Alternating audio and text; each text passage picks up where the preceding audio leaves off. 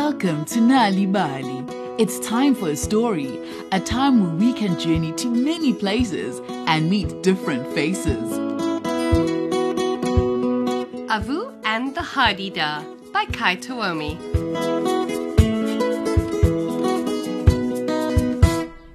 Avu had a tea party with her doll Sikizwa. She used a cardboard box for a table and cushions for chairs. Avu poured play tea from the plastic kettle for Sikizwa, but the doll flopped forward and knocked a teacup onto the floor. You must be sleepy, Sikizwa. Avu picked up the doll and tucked her back into bed. Then she went to find out what Gogo was doing. Gogo was wrapped up in blankets in front of the TV, watching a soapy. Avu climbed up the back of the couch and said, Gogo, come and play tea party with me. But Gogo shooed her away. No, Avu. I don't feel like playing today. I'm watching TV. Mama was in the kitchen, chatting to her friend on the telephone. Avu ran up and hugged Mama around the waist. Mama, come and play tea party with me. Avu, said Mama, I'm busy on the telephone. So Avu went back to the bedroom, where she and her little brother Lonwabo slept. He was lying in his cot. Avu put a plastic teacup into his little hands, but he was too small to hold it properly. He began to cry. Mama came in and picked him up. Avu, go outside and play. Use your imagination. So Avu went outside to think and sat with her head in her hands on the stoep. What a boring day. I wish something fun would happen. And then, as if by magic, she started to get smaller and smaller. My imagination is working, squeaked the tiny Avu. Around her, big plants sprouted from the ground and climbed up into the sky like tall green buildings with leaves as big as saucepans. Avu's house disappeared. Wow! The dusty backyard was now a jungle. Avu laughed and ran across the green branches and jumped into a soft pile of leaves as big as a swimming pool. The pile of leaves made an oof sound as she landed on them. How rude, said a funny-looking brown and black thing with a black beak and a tall black hat. I was sleeping. I'm sorry, said Avu.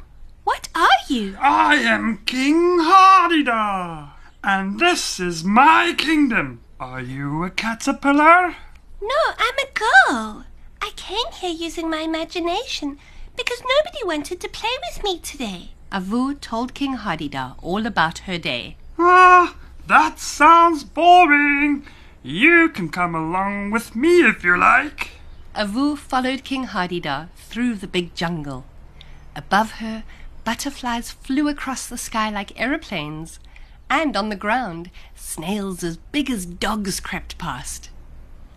Avu and King Hadeda came to a stick hut. King Hadeda said, Hello. A very old Hadeda with a blanket wrapped around her shoulders appeared at the door. Gogo, said King Hadeda. I have a present for you. And he lifted his black hat and pulled out a long pink caterpillar. Avu laughed, and quick as a flash, Gogo Hadeda gobbled it up.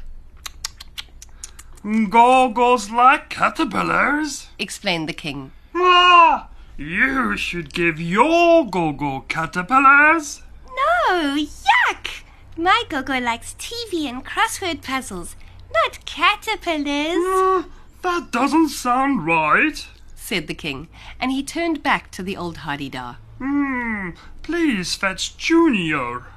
Gogo Hadeda disappeared into the hut and came back with a bundle of blankets in her wings. A tiny baby bird with a tuft of feathers peeked out from the bundle. This is Junior, said the king proudly. And what he likes most in the world is... The king pulled out a small brown caterpillar from his hat, and Junior swallowed it whole. See? said the king. You should give your baby brother caterpillars. Babies don't like caterpillars. My baby brother Lonwabo likes rattles and hugs. Nonsense! Junior began to cry. Another big brown Hadeda came through the long grass. She had rosy cheeks and wore 2 flowers for earrings. She picked up Junior and rocked him gently until he fell asleep. Well, why are you and this caterpillar making such a noise? Said the Lady Hadeda crossly. I am not a caterpillar. Sorry. Well, look. Could you set this young caterpillar girl straight? Please tell her what Mama's like more than anything in the world. Why, it's caterpillars, of course, said the Lady Hadeda. But Mama's like reading and relaxing, not caterpillars. Avu was getting tired of these silly birds and their caterpillars. So she stamped her feet and closed her eyes. And when she opened them again, she was standing on her stoep and the Hadedas were nowhere to be seen. Avu went inside and made Gogo a cup of tea, and they watched TV together.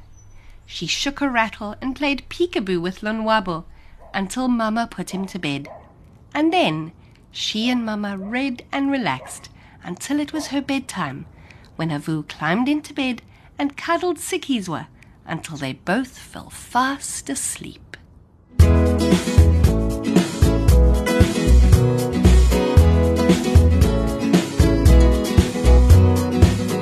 And so we come to the end of today's story on Nal'ibali, produced by Vion Finta, Cassie Lowers and Leon Fisser. Be part of Story Power with Nal'ibali and read a story anytime you want.